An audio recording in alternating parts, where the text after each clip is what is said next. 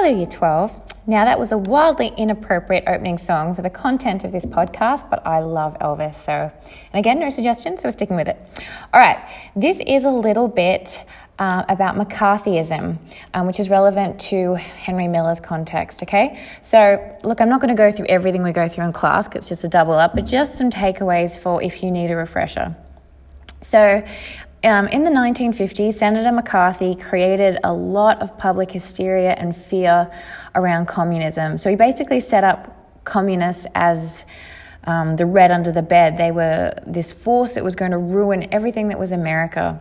And what this led to was a lot of persecution and fear, around people that were thought to be associated with communism. So that's a highly simplified version.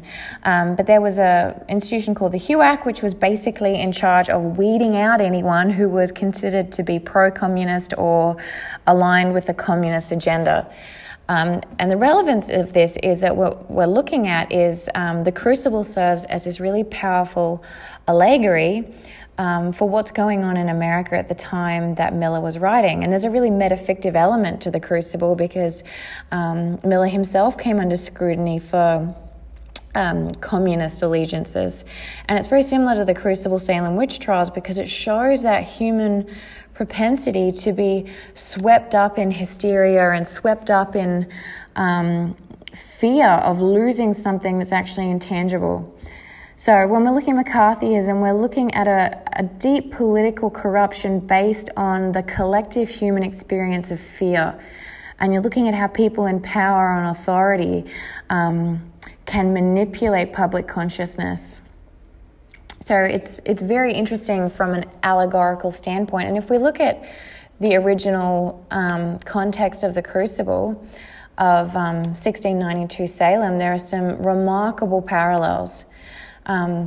They were a Puritan background, but they had no bigger fear than the devil. So you basically substitute the devil in Salem to communism in 1950s America.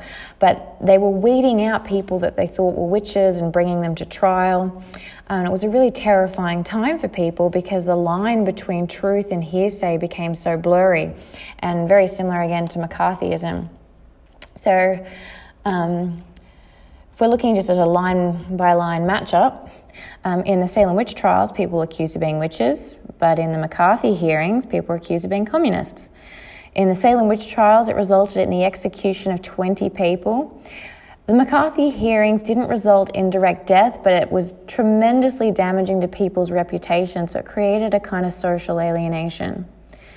The Salem witch trials were started by young girls, and the McCarthy hearings were speculated to be caused by campaigns to vilify communists, so basically government. They also both of them look at the power of the accuser and the power of the voice, like where we attribute credibility, the power of hearsay, the power of belief.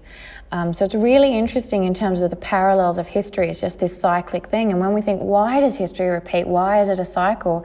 It just traces back to some fundamental vulnerabilities in human nature, which is why the title itself is actually so interesting, because Crucible is actually a container for melting or purifying metals, which it kind of does. It's a melting pot, but it also refers to a severe test. So it's like a test of the human capacity for morality in the face of fear and paranoia, and the battle between survival and self-promotion. In terms of definitions, just a quick reminder, an allegory is basically an elongated metaphor in which a character, place, or event is used to deliver a broader message about real-world issues and occurrences. And while Salem witch trials were absolutely real world, the real world significance of the Crucible actually was much more linked to McCarthyism. It was just he was pointing out a haunting parallel between a time that we in the civilized modern world would like to think of as ridiculous and barbaric, but it's just manifested in another way through the communist fear. And if you look at it, we have a similar vilification surrounding terrorism now. There's a lot of public fear around terrorism. So we respond to that by an invasive level of security. So, I have a friend that is Muslim and can't go to the airport without being pushed into that little room. And although that might look more microcosmic than the McCarthy trials or the Salem witch trials, you are looking at the same mentality where fear and paranoia leads to persecution and hearsay. So just think about the allegorical significance of the text, and further to that, Miller's authorial purpose in what he's trying to show us about collective experience, what we do when we're in a group, when we're trying to filter through fact and fiction, and how corrupt that process can be. So that's just a super, super simplified quick recap. Just to refresh your memory, you can also go back to the PowerPoints that have much more detailed information. Okay, today's shout out is to Tessa.